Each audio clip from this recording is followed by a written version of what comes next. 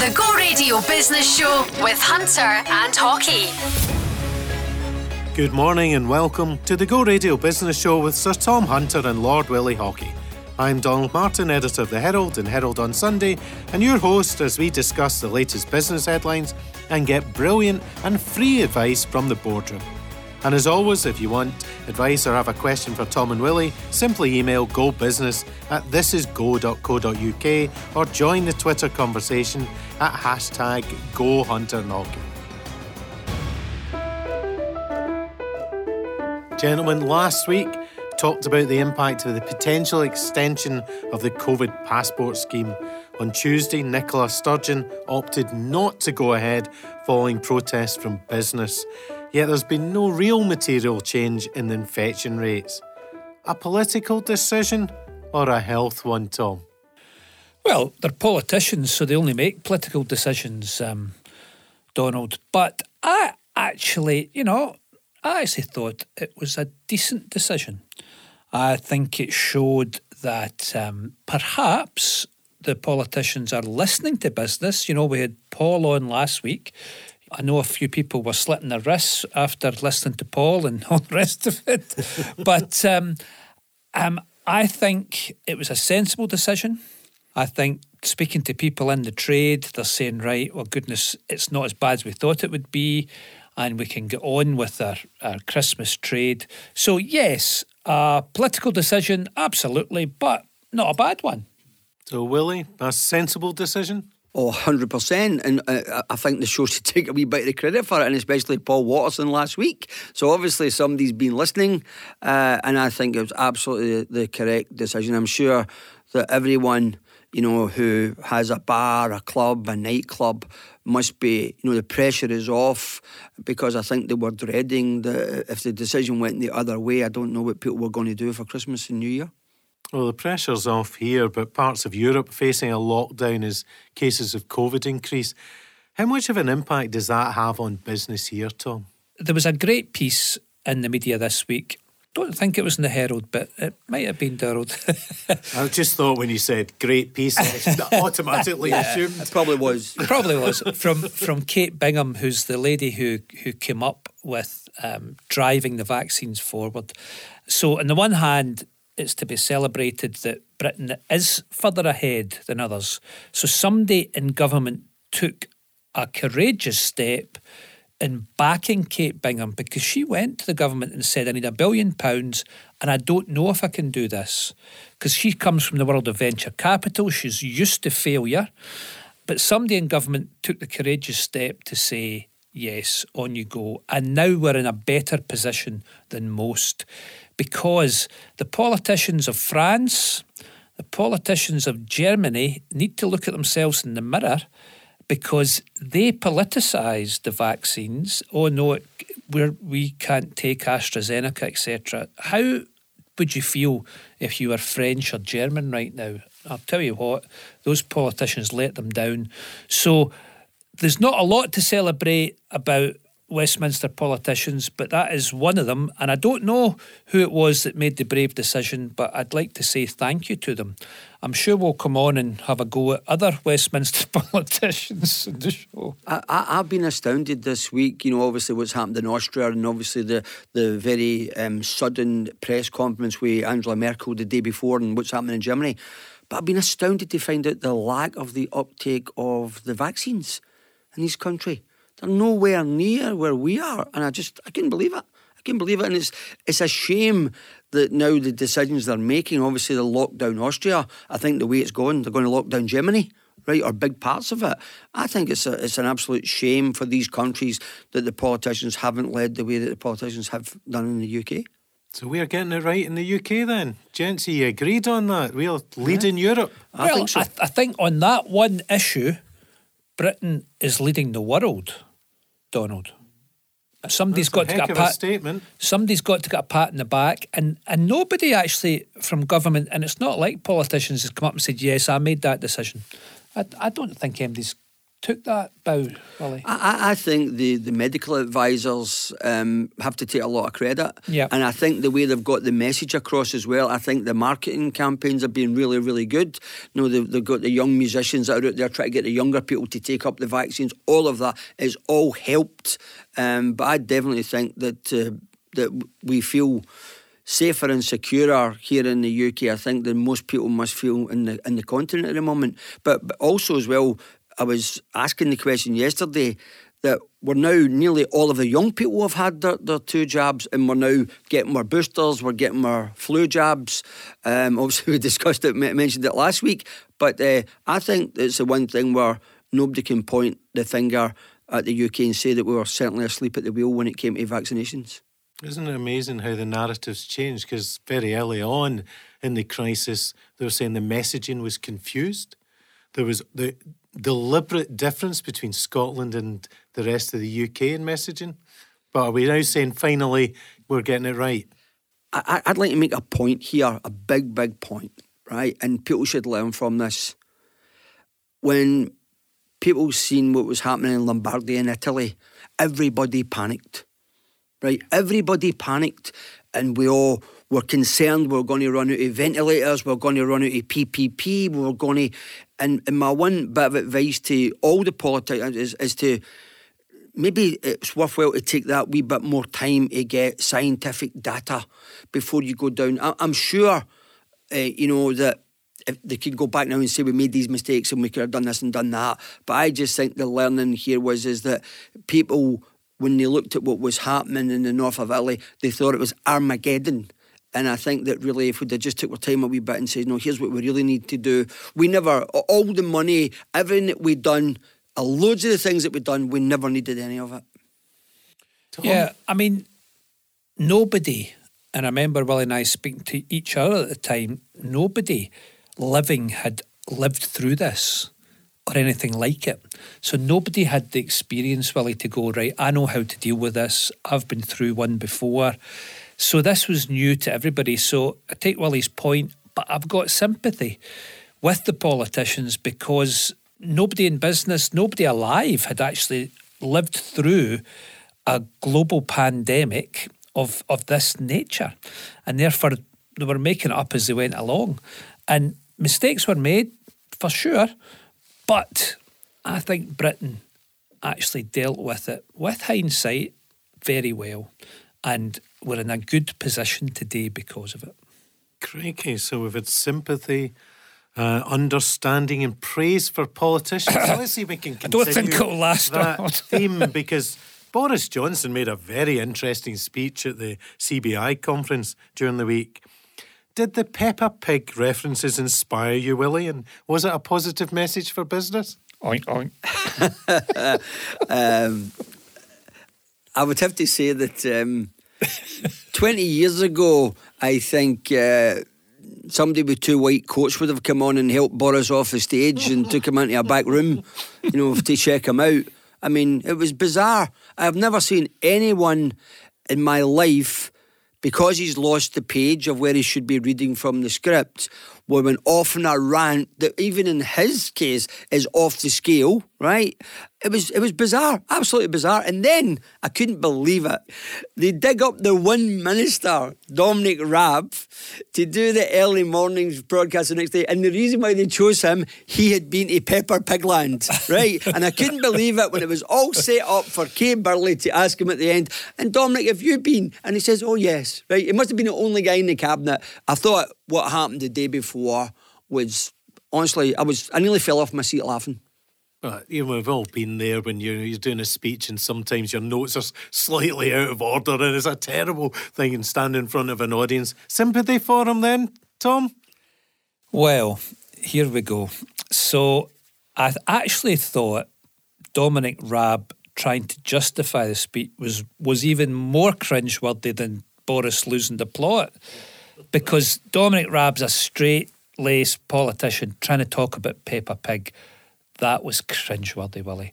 Whereas Boris is Boris. Let Boris be Boris. And I've always given him the benefit of the doubt, and he's not a typical politician and polished. And I actually quite like, he's a wee bit different. But that was a lot different.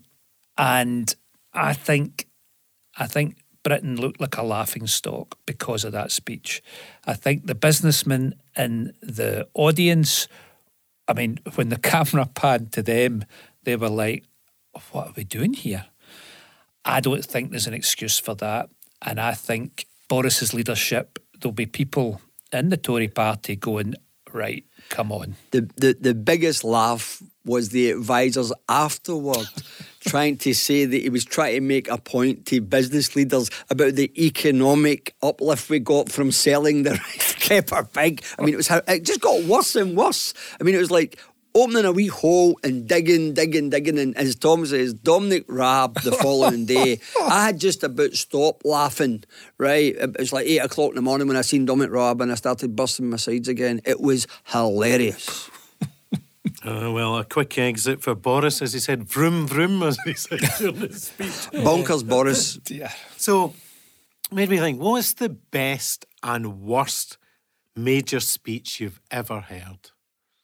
It's a tough one for you this morning. So, I loved President Barack Obama's speech at the Washington Correspondents' Dinner when he called out Donald Trump. Oh, yes. And the background to that speech, it had two major ramifications. First of all, President Obama was getting briefed about Osama bin Laden and the special forces going to kill Osama bin Laden in Pakistan. So he had that going on in his head while he was having a go at Donald Trump. And the consequences were that I think probably that night Donald Trump decided he was running for president and Osama bin Laden got killed. So to have all that going on in your head and deliver what President Obama thought was a great put down actually caused one of his great rivals to take power. So the unintended consequences. So on the one hand, he thought he was putting down Donald Trump and getting Osama bin Laden. He only got one of them. Great Willie. I thought one of the most humbling and bravest speeches I ever seen, and it sticks in my mind, was F. de Klerk's at the end of apartheid in South Africa. I thought it was wonderful. Yeah. It's the reason why I thought it was so good. I just remember it. And any time, I've never been asked this of him, and it's obviously, it resonates. Obviously, he passed away recently. But I thought that speech, no one could have ever imagined a speech like that in the Parliament in South Africa. No one. So obviously, touch on the worst speeches from a leader. Maybe get a wee bit of a help here, Willie. Connor Goldson, after that humiliating defeat Rangers suffered at the weekend, last weekend.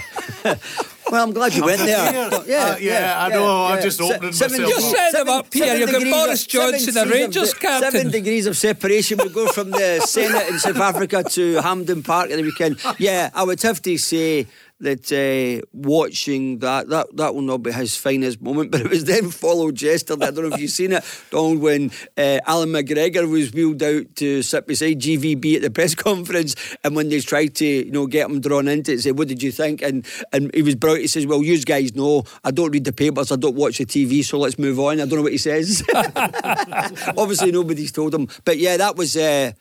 I've got to say to you, I thought the one that the captain didn't turn up to speak, that was a problem. Secondly, when he did turn up to speak, actually, that half an hour after the game was actually worse than the result of the game, I thought.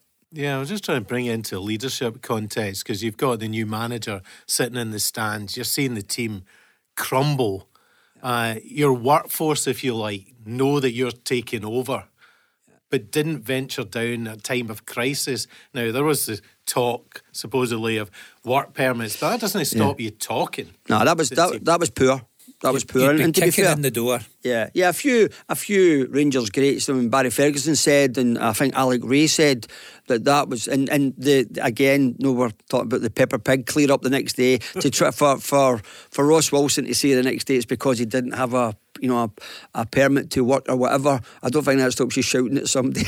I think we're straying into difficult territory here, Donald. Yeah, he could have went into the dressing room and said to David McCallum, tell them to get a finger out. Well, I'm keeping it within a business context, because it is important as leaders that you get your message across to your team. So what does make a great speech, and how would you inspire your business team? It's all about relevance for me. It depends. You've got to know your audience, and you've got to understand what the audience want to hear and what the audience need to hear. And those are two sometimes very different things, and whether you're giving good news and it's right, we're all going in the one direction and we're all together, that's an easy speech to give. More difficult speeches is if you're laying people off. You've been through it at the Herald, Donald. I mean, I remember watching the TV programme that followed at the Herald. I felt real sympathy, because you're trying your best, but you're always delivering very difficult news. And those are the hardest things to do, for sure. Yeah, when your back's to the wall, your number one job as a leader is to inspire, right? Is to get people to forget about what's actually going on, paint a different picture, try and inspire them.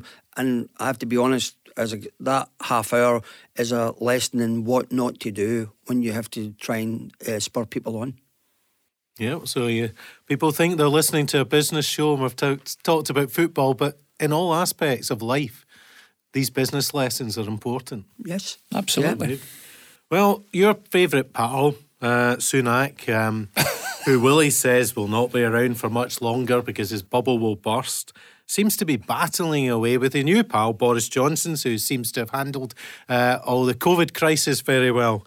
So, they're not best buddies and they don't see eye to eye in policy. How long do you think Boris is going to remain as Prime Minister? Can I just say about Rishi? I bet he woke up the other morning and was absolutely delighted he'd never been to Pepper Pig Land, so we had to get Dominic Raab to go on the telly. Willie, it's Pepper Pig World, get it sorry, right? Come Pepper on. Pig World. By the way, I should know this. My grandkids are giving me Pepper Pig every single day. I should have a buzzer noise every time he gets the wrong point. Yes. Vroom, vroom. Yes. So, come on, how long has Boris got then, Tom? And you think your man's going to take over? Goodness, you keep painting this my man. Come on, behave yourself. So I honestly have no idea. I think after that, the powers that be in the Tory party will be having a wee glass of wine round behind closed doors going, what on earth is going on here? But I don't know if Rishi Sunak would make the leader. It's a very interesting thing. Number twos sometimes make good number ones, but not always. You look at Tony Blair, Gordon Brown. Gordon Brown was an outstanding Chancellor, but struggled as the leader. And these things, sometimes, they just don't work. John Swinney, an outstanding politician in my eye, didn't cut it as the leader of the SNP. So, do number twos make great number ones? Not always. And maybe Rishi Sunak, he's clever. Maybe he doesn't want it, Donald. Willie, what's your view? If he's clever, he certainly shouldn't want it the way it is at the moment. But it's interesting, in the polls during the week, that all the political leaders have all dropped in the ratings. Yeah. Some of them drastically. So that is interesting. And I don't think that Rishi Sunak is killing to get the job. I think if it comes about, but that he may get it. But I think after the debacle of this week, and what happened at the CBI speech, I think the Tories at the moment behind the scenes will be having conversations. If it's not him, then who is it? I definitely think that'll be happening this week. Yeah. What difference, if any, does the infighting have on the UK PLC? I think you're doing what the press do. You're saying there's infighting. I don't know, to be honest with you, about the infighting. We're getting it wrong. Well, I'm just saying. Very well briefed here. I'm just saying it's the press's job to talk up these infighting because it's good copy. Different. Yes. Listen, being a politician is a difficult enough job. Running a country, whether it be Scotland or the rest of the UK, It's a difficult job. So if you've got something else going on and somebody's trying to undermine you, as always seems to happen in politics, it makes it even more difficult. Your eyes off the ball, and it makes for a worse outcome for the people you're supposed to be representing and who voted you in. I think that no one will have to try and take Boris Johnson out. Boris Johnson will take himself out. Seriously, I think there's more Peppa Pig to come. Right? And I think that over the next 12 months, at the moment, if we were not talking about COVID, there is so many politicians who would be under a spotlight at the moment who are not getting asked the hard questions. And I think as this dust starts to settle and hopefully things get much, much better with the pandemic, that I think that there'll be moves to change the leadership of the Tory party within the next 12, 18 months. But let's talk about Scotland as well. Yes, well, she's staying on, isn't she? And made it clear she wants to continue as FM and push for independence. Yeah, so I think whenever a politician says they're going, they're then a lame duck leader. Yes. So she did the right political move. To say she's going to bring a new independence debate before the end of 2023, I think is a wrong move. I actually believe in another Scottish independence debate, but not now. We have got so many things in front of us. We're coming out of a global health crisis, and the unintended consequences of that in Scotland for the undiagnosed cancer. I mean, I talk to people in the health service, and the health service is at crisis point for all sorts of reasons. So if that was the only thing politicians had to solve, that would be big enough. We've then got education in Scotland, which I'm a little bit involved with, and I am gutted that we're going down the PISA ratings. Scotland used to lead the world in education. It doesn't anymore, and it needs to again. So there's another thing to focus upon. And then we've got the economy, Willie. GDP has slowed again. Where is Scotland's economy going? How are we going to focus it? How are we going to get growth? How are we going to pay for the Scotland that we all agree should be a civil society in Scotland? How are we doing it? So therefore, if any one of those crises were there, politicians would have a hard job. We have got 3 crises happening, and we don't need a constitutional crisis. It's not what the people of Scotland need today. Well, Nicola would argue that if it was an independent Scotland, she'd have the power to actually make the right decisions rather than have it foisted upon them by the UK, Tom. That's a wrong argument, Donald. Scotland is the most devolved parliament in the world. We have got the powers and the levers mostly to do what we need to do. Health is devolved, education is devolved, and quite a lot of the economic levers are devolved. Not them all, though. Not them all. I will give them that. But come on, put the people of Scotland first here, because I'm telling you, bringing an independence debate by 2023 is not in the interests of all the people of Scotland.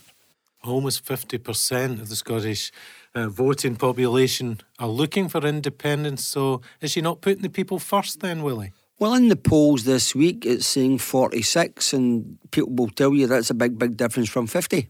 Right, it is the difference. I think Tom is right. I think the First Minister said what she had to say. Right, the minute that you say that you're leaving, then everything round about you falls apart. Right, you've got no mandate. And so I think Tom is right that we should be concentrating in the background and the things that are not right. We should be heralding all the things that are right. Tom's point about the levers that we have, I actually don't think we use all the powers that we've got. And I would certainly, while we're all talking about maybe having another conversation about independence and then, having the whole debate whether Boris Johnson was give us the go-ahead or not, all of that. So no matter what happens, I don't think, as long as Boris Johnson is the leader of the Conservative Party in Britain, there's no chance of the UK government giving the go-ahead. And I think Nicola knows that. Right, so it's easy to say, I want to bring the conversation, I want to do this, I want to do that. But it's not to say that she, if she got her way, she would not have one in 2023, whatever. But I would say that what we should be doing is try and get more powers. Argue right now for the things that you might get. I would love to be totally devolved, and then we might be able to demonstrate that we could be more prosperous and we would be better off as an independent country if that's the case.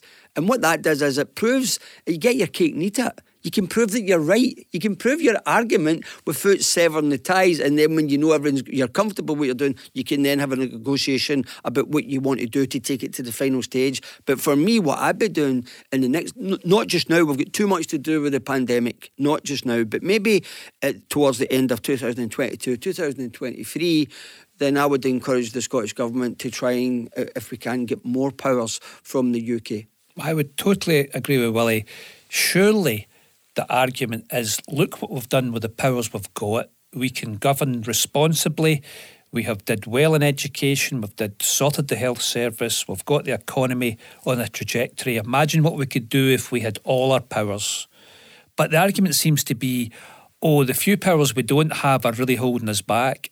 That's just wrong. No. The truth of the matter is, Donald, the few powers that we don't have is the ones that they don't want. Right. What are those powers then? Well, DWP. Right. So would you want that tomorrow? Right, with the cost that comes with that? I don't think so. I don't think so. Tom, for the benefit of radio listeners, are pulling a face there. Perfect face for radio, Dorothy. Yes, for radio. Yeah, but what we're saying here is, look, let's get involved in a conversation here. But there's nobody better than me and Tom want things to work in Scotland. Aye. Right, so this is not, let's just sit here and slag everybody off and they're not doing this. So let's get a debate going here where we can make Scotland better. And from my point of view, these are not political statements. Yeah. I want what's best for the people of Scotland. Yeah. And what's best for the people of Scotland at the present time is not another independence debate. Let's do it from a position of strength, not a position of weakness. Well, I agree. Indeed. Coming up after the break, we'll be delving deeper into Lord Haughey's remarkable business life story. Ooh. Don't forget, if you want to join the boardroom, you can put your questions to Tom and Willie by emailing gobusiness@thisisgo.co.uk or join the conversation on Twitter at #GoHunterandHawk.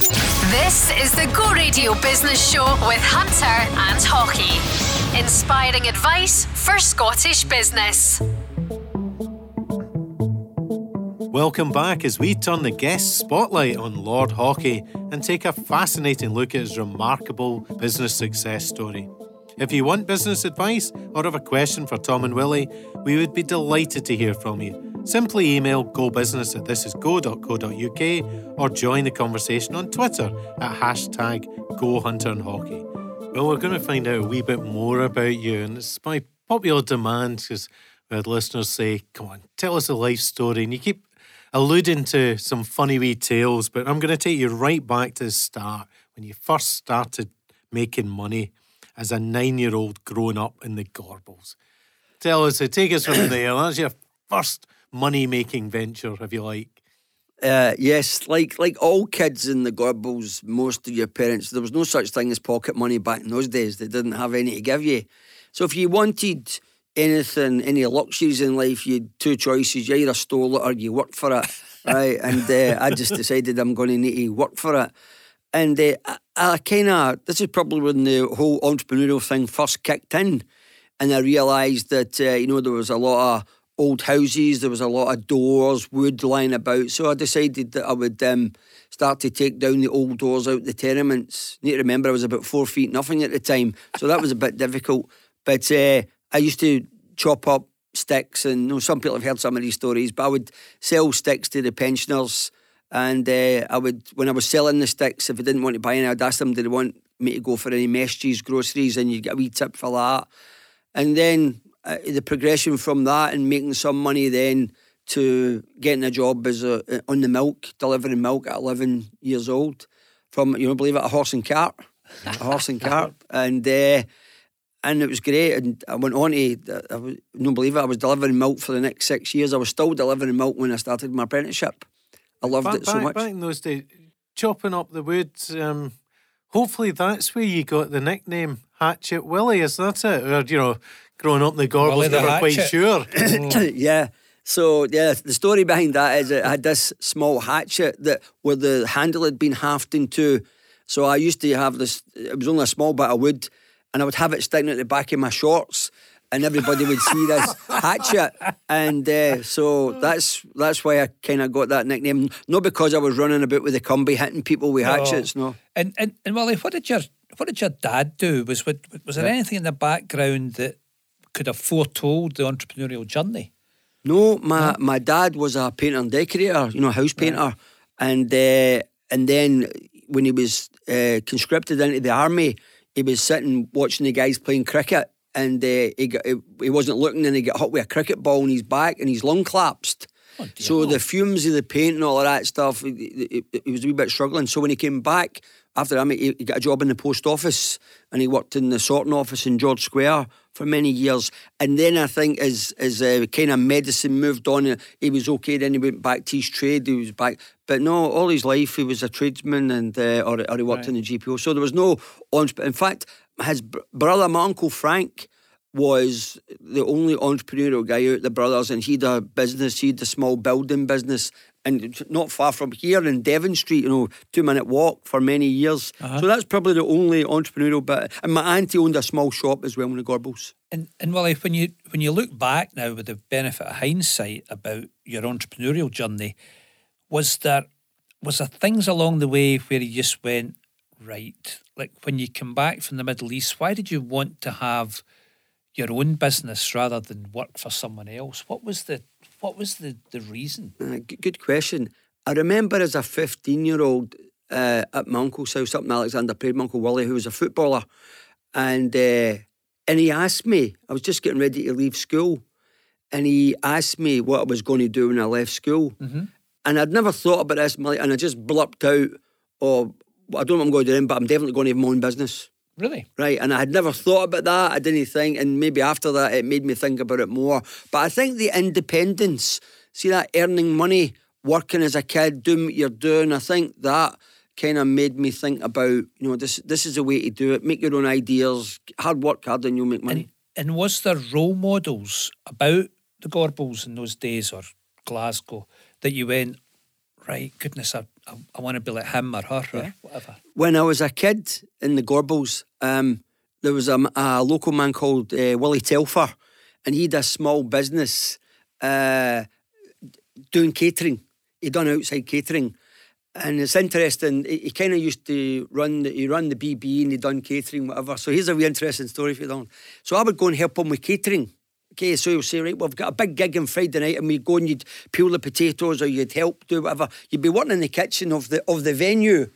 And I remember once we went to, we were doing I said, this is a big deal, because I knew he'd maybe have about 10 staff, and there was about 15 or 16 staff this night. And he said, no, this is a big gig, 240 meals, and I want everybody on there. We ought to be dressed, good. And I'm saying, I was about 14, right? I'll never forget this. And he took us to this place in Rulligan, and went into this room, and it was all I remember, it was all men who were all very smart, and we were in the kitchen. The kitchen was downstairs, so we went downstairs, and then there was this almighty rumble, right? This noise came from the room upstairs. What's that? It was like thunder. And I says, what is that anyway? Oh no, don't worry, right? I said, what is that? Is the police falling down, whatever? Anyway, after it, like a couple of years after it, I was a wee bit older, and I said to Willie, see that event where we were doing this thing? What was that? He goes, well, I can tell you, Willie. He goes, it was Masonic Halls in Rulligan, and that was the guys clapping with their feet. I went, all right, okay. So that was my first experience, right, of that, above the Viking bar in Rulligan. So Willie Telfer moved from doing outside catering, then he wanted to have a shop and have another shop, and I was kind of on that journey. So really I would need to say that Willie Telfer was probably my role model for entrepreneurship. Right, and then you're known for giving back now, Willie. So we've got the entrepreneurial journey and the giving back. Where do you think that comes from? Oh, easy, from remembering having nothing. Really? Easy, yeah, dead easy. Yeah, and I watched a programme during the week about Bible John. And it's amazing when it showed you the tenements. They went into houses, and there was a woman and a young kid living there, and they had no windows. I remember my friend and thinking, I thought we were poor, and I grew into this house and he did no windows. Goodness. No, they'd put a cloth up, or they'd put whatever, and I mean, back the winters then. So I remember, it's been a great, the education and being brought up in the Gorbals is a great grounding, and that's why I think you always want to give back. And that's why, to be fair as well, I'm always trying to keep the giving back parochial. I understand, yeah. I want to keep it in the area that I come from, in the village that I come from. We do stuff outside of that, but I really like to try and help the people around about. Your roots are obviously important to you, but going back, you decided to leave to go to the Middle East. That must have been a really big decision, to leave Glasgow for the unknown. Yeah, it was. Funny, when I was serving my time as an apprentice, the engineer I worked with, Ian Elder, went away to Canada and he immigrated. And I thought, that might be something I want to do. And I was young, I was still only 18, 19, I was thinking about it. And I remember writing away and I got a job in Bermuda. And wow. And I went away to find out about how, and what I didn't know then, because it was a British territory, it had been dead easy for me to go to Bermuda, right? And as I got into it, I was still playing football at the time and I was loving my football, and that was the thing at the end where I decided, I liked my life balance, and I decided I was kind of, getting right into the football at the time, and I thought, no, you know what, I'll leave it, I'll stay here a while. And then obviously a few years later, when I got the chance to go to the Middle East. So was that just money, Willie? Yeah, that was money. And to be fair, I'd served my time in refrigeration, and then I was getting involved in air conditioning. But away back then in the early 80s, air conditioning was still really in its infancy in Scotland, and I thought it'd be good for experience. And so that was a chance, but money was the primary thing. So I went from earning about £160 a week to earning £1,000 a week tax-free. Wow. Had you researched or looked into what life would be like in the Middle East? I had a friend who worked there, a guy called Davy Peddy, who'd worked with me, and Davy phoned me and says, look, there's a job here. It just shows you how fate, right? It's interesting. I went there as the head of engineering. I was going to work under a general manager, a big Cockney guy that worked there, and I was working in an oil refinery out in the desert, right in Ruwais, just outside Abu Dhabi. And this is how fate plays a big hand. The weekend before I got there, what used to happen on a Friday, they would have a kind of pool party, and this big Cockney guy who was the GM really pushed the head of engineering from Shell into the pool, right, and got the sack. So I arrived there on, say it was the Monday morning, and I'm staying in the Sheraton Hotel in Abu Dhabi. I'll never forget it. And there's a car coming to get me the next day, and a guy says, no, wait, this is what happened. A guy says, no, you have to wait here for one more day. I said, why? He says, well, the big boss is flying in from America. I was working for UTS Carrier, which is the largest air conditioning company in the world, right? If you took all the other air conditioning companies and put them together, it didn't come to half the size of UTS Carrier, right? This was the guy who invented AC. So I said, okay, I'll wait. And I'll never forget it. This guy flew in. He was one of the senior VPs, a guy called Jim Weiss. And he flew in and we had breakfast in the hotel the following morning. And he said to me, look, I know we've brought you from the UK, blah, blah, blah. He says, we've got a problem. We might be losing the contract. I says, okay, this could be the shortest stint ever, right? And by the way, I'd agreed to rent out my house, all sorts of things that were, going on. So anyway, we drove out 240 kilometres into the desert, and I'll never forget it. I was driving and I kept looking around, and this guy, the sweat was just running off. The car was cold and the sweat was running off. But he was bricking it, right? So this is true, and this is a great story for Scotland. I might have told this before. We walked in, it was a porter cabin, and he opened the door and he walked in, and there was a guy sitting behind a desk, just about 5 feet in front of us. He was a giant, right? He was like 6'6" both ways. And Harold Sturman was his name. He just looked up and went, he grunted. And he says, hi, I'm Jim Weiss, and I'm the VP of Carrier, and we know what happened last week, and blah, blah, blah. And I swear to what happened. And he said to me, and this is Willie Haughey, who's coming as head of engineering, blah, blah, blah. And I put my hand forward, and he put his hand forward, and I says, I'm pleased to meet you, I'm pleased to meet you. And he looked up, and he says, Scottish? And I says, yes. And he went like, Jim Weiss, you can go. Everything's okay. Really? I swear, this is my first experience, and I'll tell you why he done that, now. And Jim Weiss is like, goes, no, everything's fine. Okay, you leave him, Wow. you go. He came all the way from Syracuse, New York, there. He was in the room for 2 minutes, and he went, and he said to him, no, don't panic, things will be fine. So Jim Weiss is like, I'll call you, just shoot out and jumped away. I'm standing there, I don't know where I'm going, I don't know where the office is. Anyway, I sat down and Harold Storeman said to me, So this was the head of Shell? the head of Shell, the head of engineering for the whole place, Wow. right?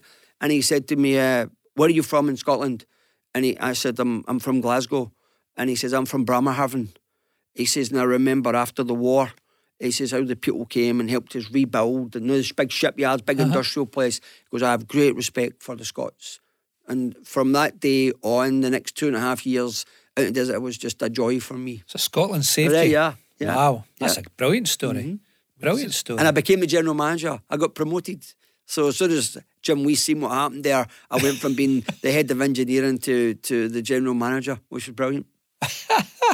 Fantastic. And then, of course, you came back. You said, but you could have stayed out there for riches, but you came home to make your riches. Yeah, this is that whole fate thing there with the guy, the pool, the whole bit, getting me the GM.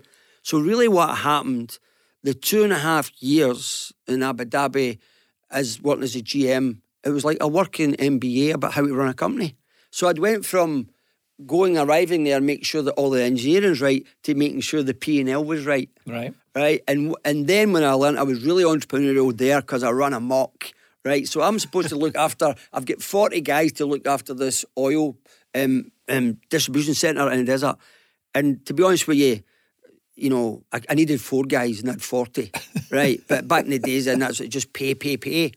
So what happened was the place where I was, Ruiz out in the desert, was burgeoning. So there'd be a fertile plant, there'd be a hospital, there'd be new houses.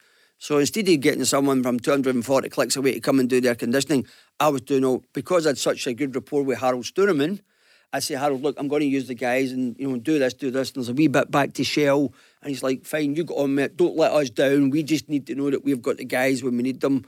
And for the next 2 years, I'd done all the HVAC in the hospital. So really, my job for Carrier was to send back $100,000 a month net profit. And then I started sending back 130, 150, 200, 250. So this is true. 2.5 years later, before I came back, Jim Weiss, who'd got promotion and that stuff, phoned me and says, I'm coming to see you. What are you coming to see? He says, I'm coming to see the machine. I says, what machine? He says, the machine where you're printing all the greenbacks. Right? So I was like, okay. And I'll never forget this. He flew in to see me and he said, look, this is phenomenal. I'd 40 Pakistani young engineers working for me who, by their standard back home, was probably pro rata to me, so they were well paid. And I said to him, look, the guys have been working really, really hard. We've made all this extra money. I want to get them a rise. And he says, no. And I says, what? He says, no. And I'll never forget this. So anyway, he said to me, these guys back in their villages, Willie, they're all heroes. They're all the richest. You know the richest guy in Glasgow. Some of these guys are the richest guys in their villages. And I said to him, Jim, I don't care. They're all battering or melting. I want to give them a bit more. And this is what he said to me. He said, no, what we'll do is we'll give you a bit more. I said, well, I'll tell you what to do. You give me a bit more and I'll share it with him. I'll get it. and he wasn't for having it. And this had an effect on me. I had the best job in the world. I had the best pay in the world. I would work away for 6 weeks. I'd be back home for 3 weeks and I get paid the same money. Right? Brilliant. In fact, my leave cycle was so good, I couldn't tell any of the rest of the expats. They were on 12 weeks in 1 week and 10 weeks in 4 weeks. An old head, a guy there, Rab, said to me, Willie, don't tell them that you're going into town to work for 2 weeks, then you're going home. He says, I'm telling you, because they get a jealousy. Anyway, that stuck with me about the mentality of the thinking of the business. And I decided because of that, I was going to start to make my exit and go home. Wow. Right? I had the best job in the world and I didn't like the morals. And do you think that gave you an impetus to go, I'll do something for myself. I want to start making my own decisions here. Well, yes, it did. And running the business, everything that goes with running a business.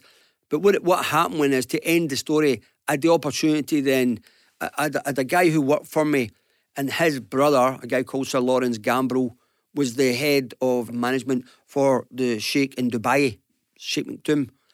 And he said, my brother would like to meet you.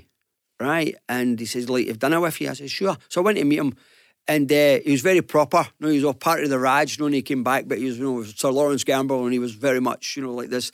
Anyway, he said to me, we'd love you to come and look after all the buildings for Sheikh Maktoum, become the head of engineering. He said, but we'd like you to move to Dubai, bring your family, we'll get you a lovely house, all that stuff, right? And it was great. So I came back and spoke to Susan, okay, and fine. So we'd already decided we're going to rent out the house and all that. And we went to Dubai and we landed there and it was raining. And the PR guy for the Sheikh met us and says, oh, good luck, you've brought us good luck, right? Because it was raining that day. Right. Anyway, long story cut short, we were there for a few days. They showed us everything. It was amazing. The job, the money, the school, the American school for my son. And then we were getting right into it. And one night we were having dinner and I said to Susan, you're saying yes, but your eyes are saying no, you don't want to come here. And she said, no. And I said, right, okay, but see if we go home, we're having a go. Right, I'm not going back home to work for somebody. So we saved up 70 grand and that was the reason for setting up City.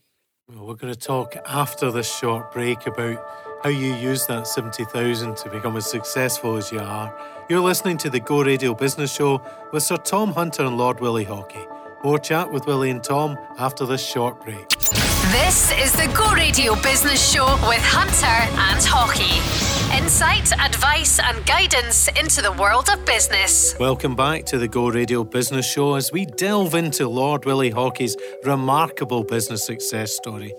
Just before the break, you talked about your earnings from the Middle East, 70,000. You had the discussion with Susan, your wife. You're coming home to start your own business and you say to make a right go of it. So how did you make a right go of it?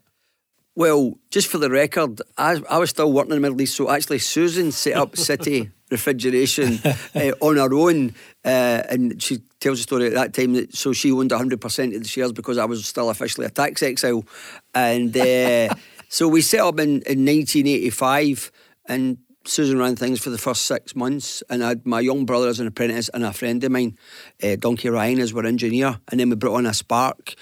Stuart Payton, and then a boy called Tony Adams joined us, and he's still with us today. Brilliant. Okay. So, and I think that we were just determined that we were, and I had this idea that before I went away, and although I was kind of majoring in AC, that I always thought there was something stuck in my mind about there was a real niche for a refrigeration company that specialised in the licence trade. And I'll tell you the reason why I had this idea. I was working as an engineer, the young apprentice with me. I was on the roof of Marks and Spencer's. It must have been about 1981, 82, before I went to the Middle East. We were working with socks off and the two of us were sweating. I said, right, at lunchtime I'll take you down. There's a wee pub at the corner. We'll get a Coke and a pie. I come off the Marks and Spencer's, Renfrew Street, went across to the wee pub. It was called the Waldorf. Went across to this pub and said, so we've got our overalls on, and it says Turner Refrigeration on our overalls. And I said to the guy, give us a couple of pies, a couple of Cokes. So pie come across, Coke come across. Two of us have drank the Coke, really warm, and gave it back to the guy. I said to the guy, listen, we're not drinking this. This is like soup. And he says, it's all your fault. I says, all my fault. He says, he points to my badge. He goes, every day I want to phone you in the winter, I've got a whole queue outside, but see when I really need you in the summer, you're on the roof of Marks and Spencer's. I can't get him to come and fix my cooler, I can't get him to come and fix my ice maker. And that stuck with me. That was the wee spark. So you'll not believe it, when I got my very first van, a wee second-hand white van, I wrote on it, specialist to the licence trade. Right, and I spelt licence wrong. But to be fair, I did find out you can spell licence two ways. It can be with a C or an S. So that was... Depending on what context. Exactly. Driving licence is with a C for anybody applying to the Herald, because I just bin every application as an S. Yeah. So, as a dyslexic, I don't know what you're talking about. So... that was, I had this idea, and then when we set up that we were going to specialise in the licence trade, and that's what we've done. Mm-hmm. Of course, the licensing trade was key to your first real breakthrough when it was the 1986 World Cup final. It's a great story, but well worth sharing again.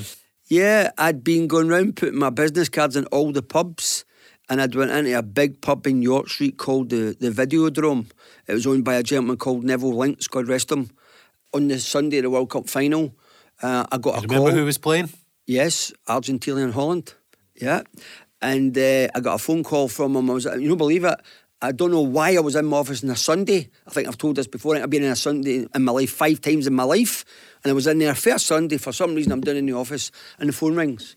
And it's Neville saying, where are you? Blah, blah, blah. I am right in trouble. I am right up creek, right? He says, and I need somebody to come and help us out. And I said, so what's wrong? He says, I'm opening up for the first time on Sunday. I've got 600 people coming. I've got all the director, the managing director of Tenants. He says, and I've got all Radio Clyde, with Jimmy Sanderson and all these guys at the time. He says, my whole systems went down. It's brand new installed this week and I can't get the company to come and fix it that installed it. So I says, okay, I'll come and have a look. So I got there. Everyone was coming, I think, at 6 o'clock at night or whatever time. Anyway, I got there at 1 o'clock in the day. And unfortunately, the brand new unit they had installed, the compressor was goosed, brand new. So it needed a new engine, which you're never going to get on a Sunday, never going to get it fixed. And he's like, what am I going to do? And I said, well, look, I've got an idea. The compressor would create this big ice bank with the beer all, and it was called a python, right, where the beer went round. And I said to him, see that big ice maker you've got? I says, I will take all the ice out of this and I'll feed it into this and it'll give you an ice bank. So what I did was I created an ice bank and I stood there for 8 hours, continued to lift ice from the ice maker into the python. And what happened to it? Everything was great, all the beer, it was a great night. And right at the end of the night, this was about 1 o'clock in the morning, Neville came to me and he said to me, I want you to be here tomorrow morning at 10:30.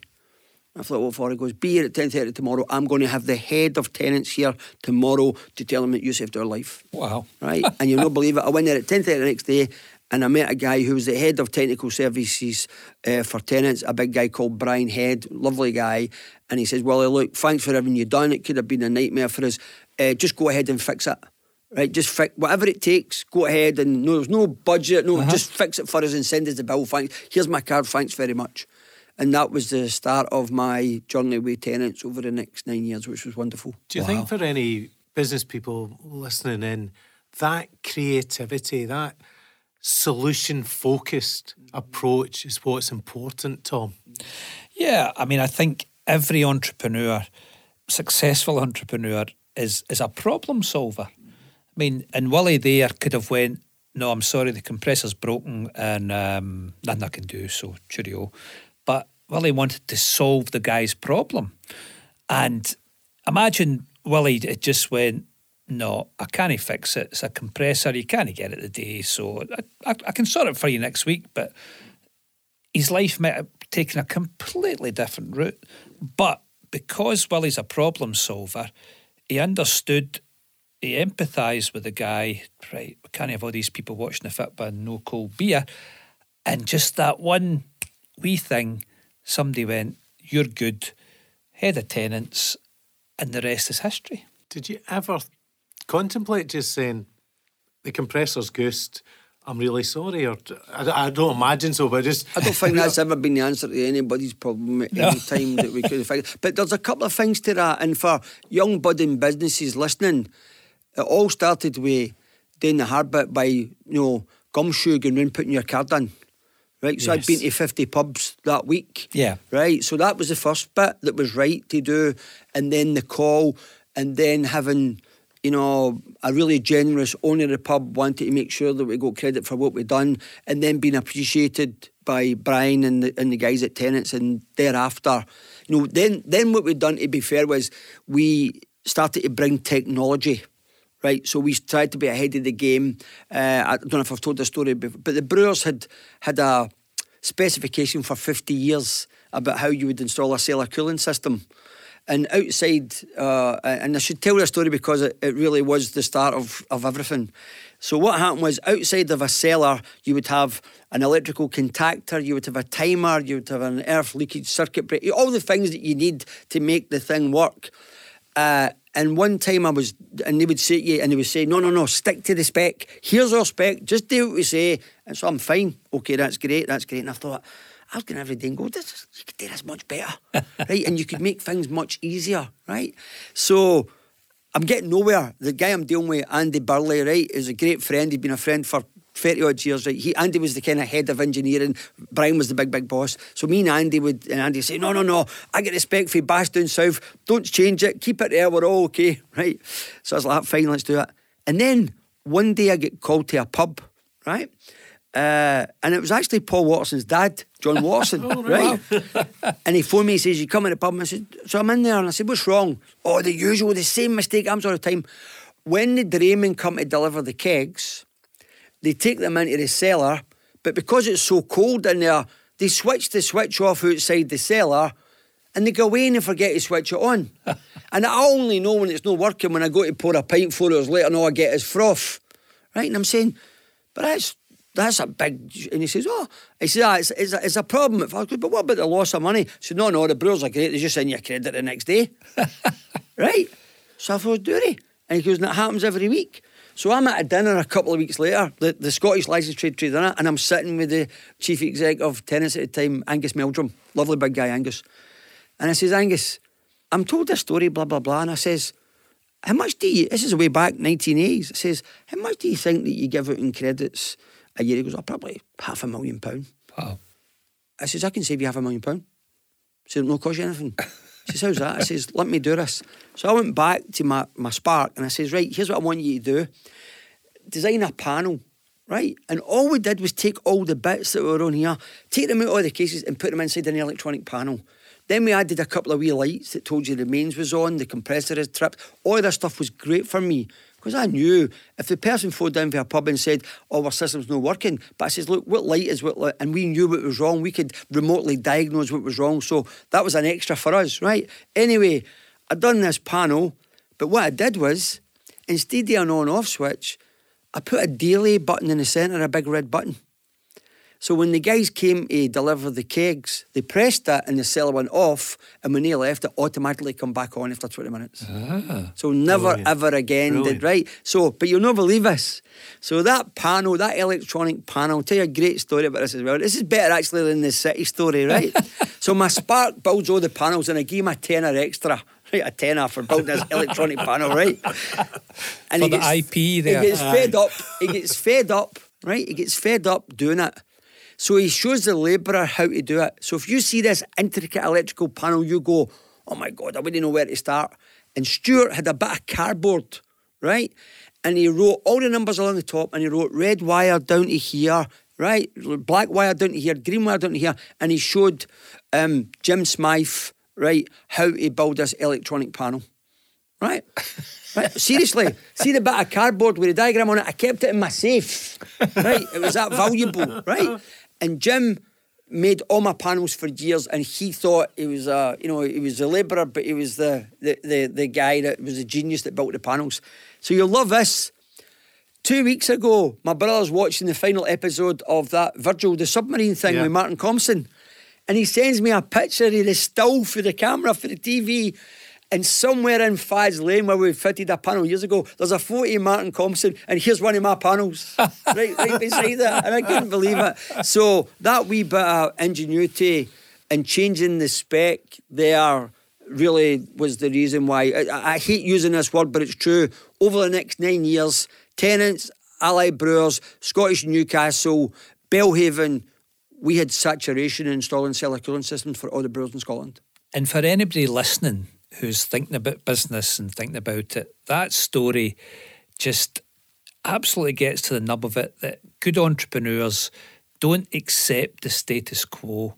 They listen to their customer. They understand there's a better way. Well, he was told, no, but he persisted, and then he made it better.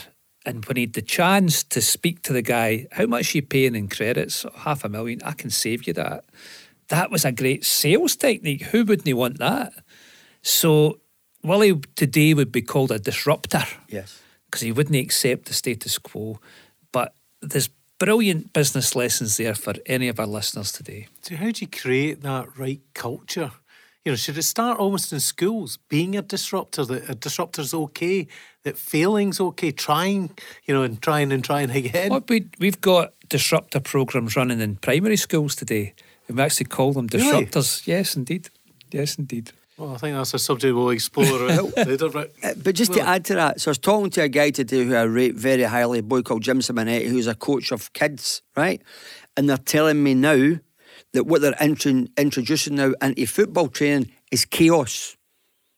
Right? Everyone's too regimented, everyone's too, robotic, right?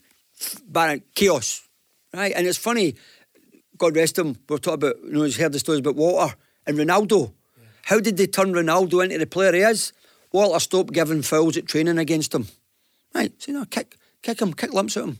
And it made Ronaldo pass the ball before he get kicked and do this. Darren Fletcher was on the TV last week saying Walter Smith's small time with Ronaldo made him the player he is. So being a disruptor is definitely advantageous. And I would say, Donald, what it is an attitude. Mm-hmm. Now, can you teach and coach an attitude? Mm-hmm. I think you can, but you can't just learn by rote. Because the attitude that Willie's got, right, I'm not accepting that, I can see a better way, and I'm persistent and I'm not taking no for an answer. That's an attitude. That's the right attitude, and that's what we got to coach. Yes. So how do you build the right team around you? Because you started off with 4 and now you're the biggest private employer in Scotland. But it must be with your mindset, how do you get the right balance, and how did you create that team that could deliver this global success now? I was doing a talk last week for one of the things Tom's involved with Scale Up, and I was telling the guys in the room, and people don't believe me. I've never, in 30 odd years in business, I've never sat down at the end of the year and says, right, we're going to be this size next year or this size. We have never set targets, right? We set measures about what we want to do, but I've never set targets, right?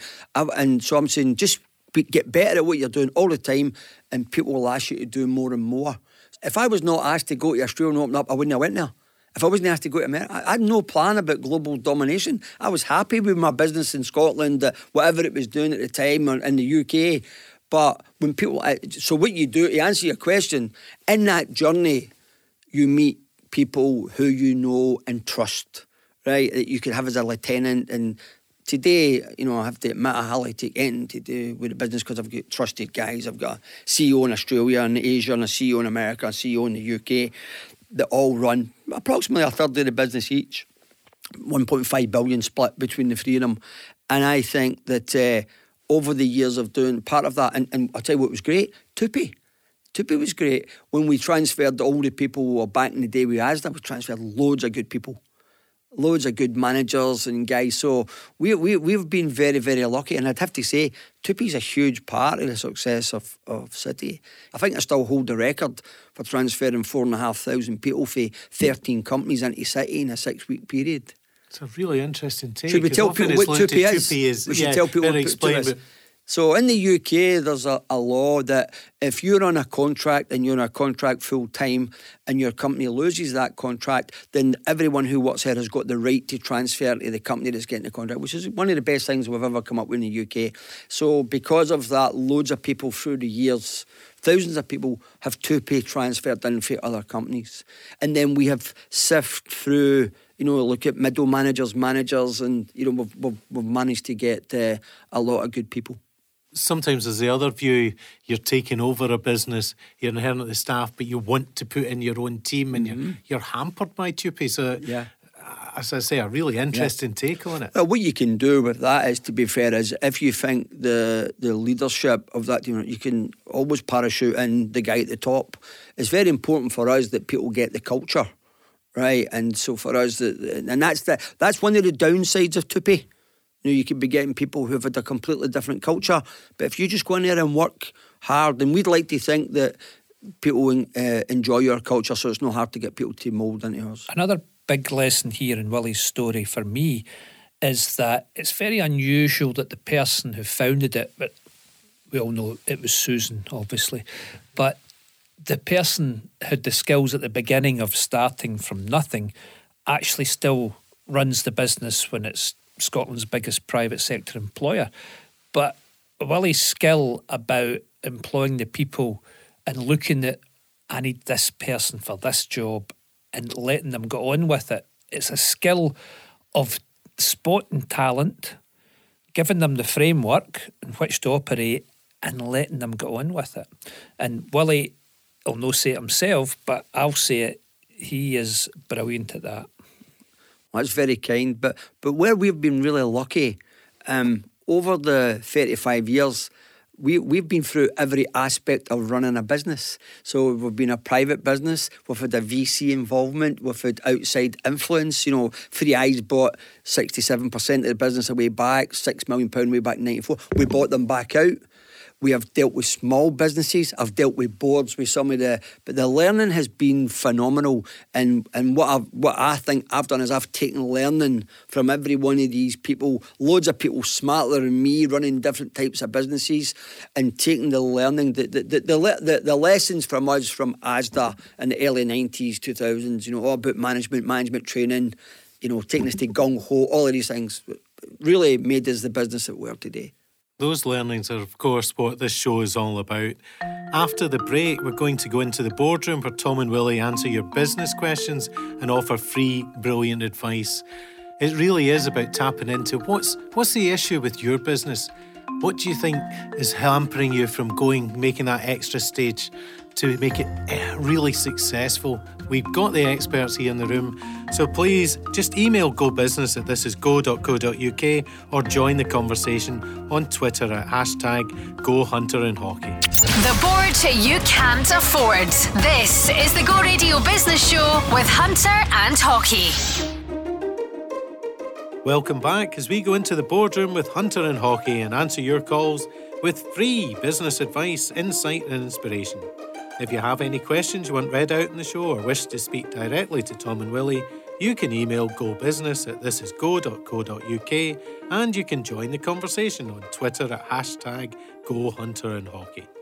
We're going to our phone lines, and first up is Richard Charman, who's the head teacher of Hamilton College. Welcome to the show, Richard. Hello, good afternoon.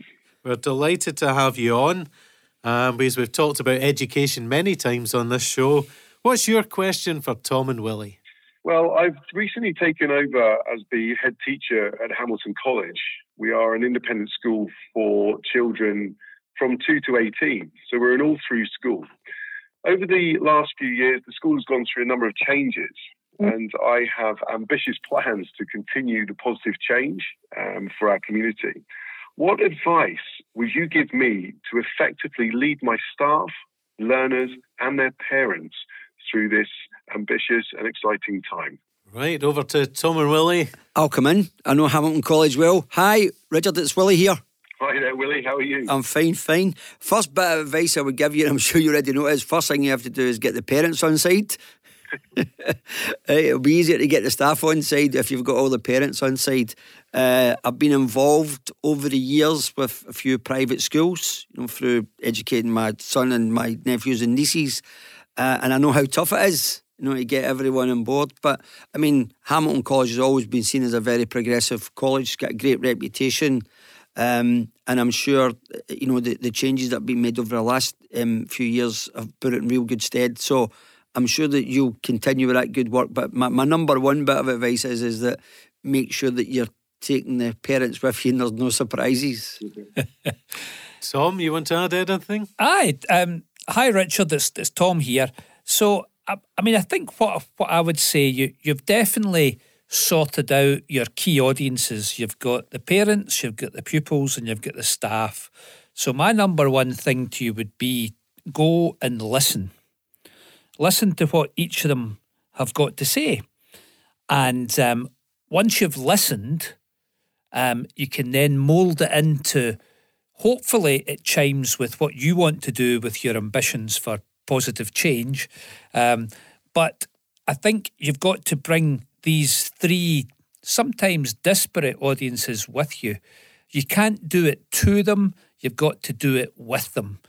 And then if you bring them with you, they will think it's their idea anyway in the first place, and it'll make life a hell of a lot easier. Richard, can I ask, what are your ambitious plans and what are the changes that have been made in recent years? Well, the college has gone through some changes with regards to the structure and setting the aims and ambitions, which I really believe in and have adopted since I started. And we're now I'm doing a strategic review at present with regard to our offering within the classroom and out with the classroom. So our co-curricular offering is certainly under review at present, and all of those stakeholders, the learners, the staff and the parents, are going through a consultation period at the moment to improve the offering, to increase and improve the offering to our own learners, but also to the wider community, with a view to raising the profile of the college, but also to increase non-fee income. And with regards to the curriculum, to drive academic rigour, to ensure that the needs of every single one of our learners is catered for and looked after.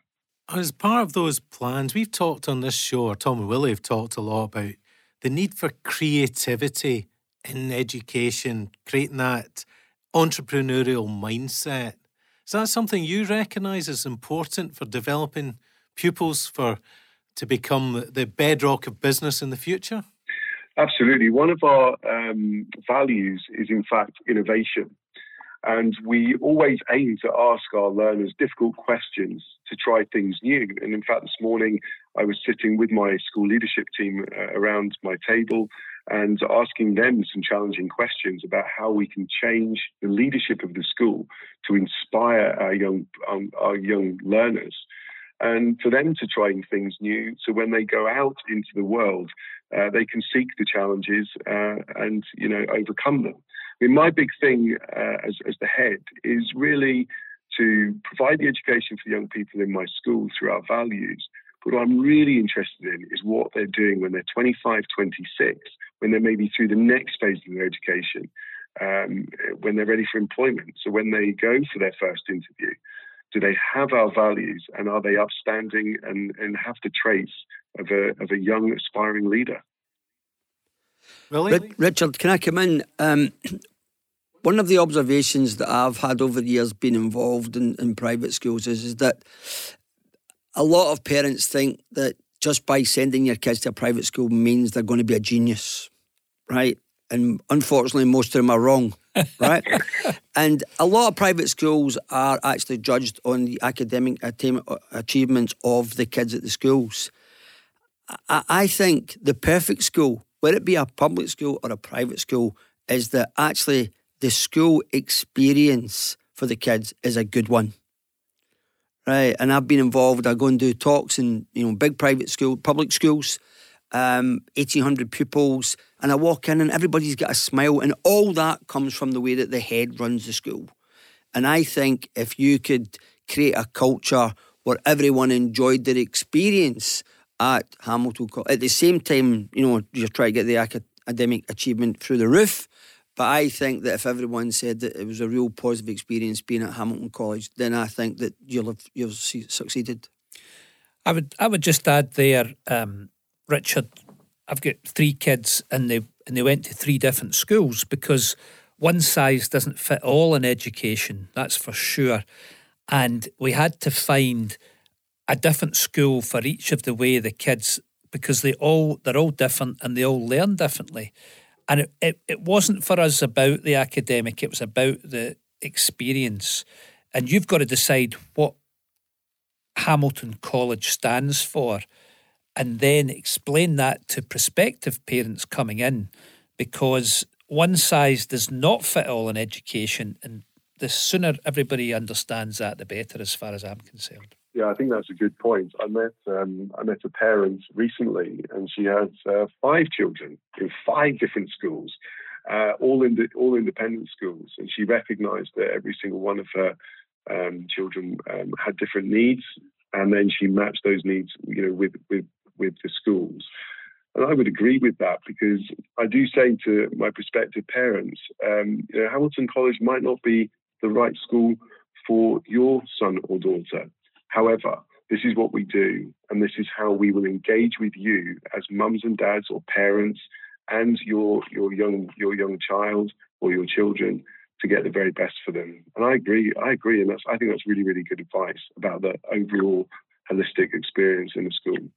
Well, that's great.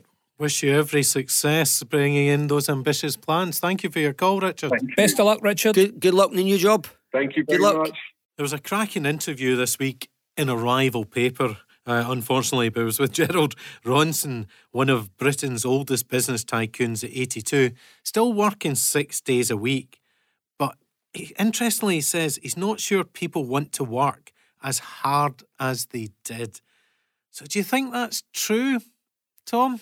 Well, I know Gerald, and as far as I'm concerned, he's a one-off. He has had his success because of his sheer determination and incredible work ethic. So I don't think there are many people today want to work as hard as Gerald's worked. I've just finished a book about Guy Hans, who was the head of Terra Firma, the private equity firm. And he actually had a huge work ethic. And he actually says now, looking back at his career, you know, it cost him his health, it cost him relationships because he was the workaholic. And at the end of the day, he may have a lot of nothings in his bank account, but is that success? And I think we've all got to look and say, what does success mean for you? And I think I'd be different to Willie, maybe. I might be different to you, Donald. And it's about what success in your own terms is. And, you know, if you worked hard all your life, but you didn't have a, you know, successful home life, or you didn't have kids that were brought up the right way, I mean, that's not success for me. So it's about setting out what your own success criteria is and then trying to achieve it. Really? Yeah, I can talk from experience here. I think I've worked very, very hard all my life, even if I was very young, but I've always tried to get that balance, and I always try and encourage. So I've been lucky. I think I've worked, 5 weekends in my life, right? So it's make sure they're getting that time off. And I would rather that my guys work really hard for 8 hours and went home than see all that you're impressed with the guy that comes in at 7 a.m. and puts the lights up and like, no, what was he doing in that time? Right? No, I would definitely encourage people to at least work hard for the time they should be at work, but don't extend. Working hard doesn't mean doing 12 hours a day. No. There's lots of young people seem to have a different mindset and the work-life balance. You think they're getting it right, and it's us dinosaurs that have been getting it wrong? I think some of them are taking it to the extreme, right? Some of them where they... Yeah. I think a lot of people think they're working hard, right, and they're not. I think also, though, anybody thinking of starting their own business, it's on you, and you need to put in the graft. There's nothing actually beats the hard work in the early days. If it's only yourself. Yeah. I mean, when I started, I was on my own for the first 3-4 years. So that was 18-hour days. That was 7 days a week. And I wouldn't have got anywhere without that. So there's balance, but it's different things at different points in your life. That's for sure. Yes. But if you're starting your business and it's on you, there's no one else you can delegate it to. You will be doing 100 hours a week. Oh, that's brilliant advice to end on. Unfortunately, it's all we've got time for. Hopefully everyone's enjoyed the show. If you have any feedback for us or want to know more about how you can get involved, visit thisisgo.co.uk. And don't forget, you can put questions to Tom and Willie by emailing gobusiness@thisisgo.co.uk and join the Twitter conversation at #GoHunterAndHaughey. The Go Radio Business Show with Hunter and Haughey. Listen anytime, anywhere, wherever you get your podcasts.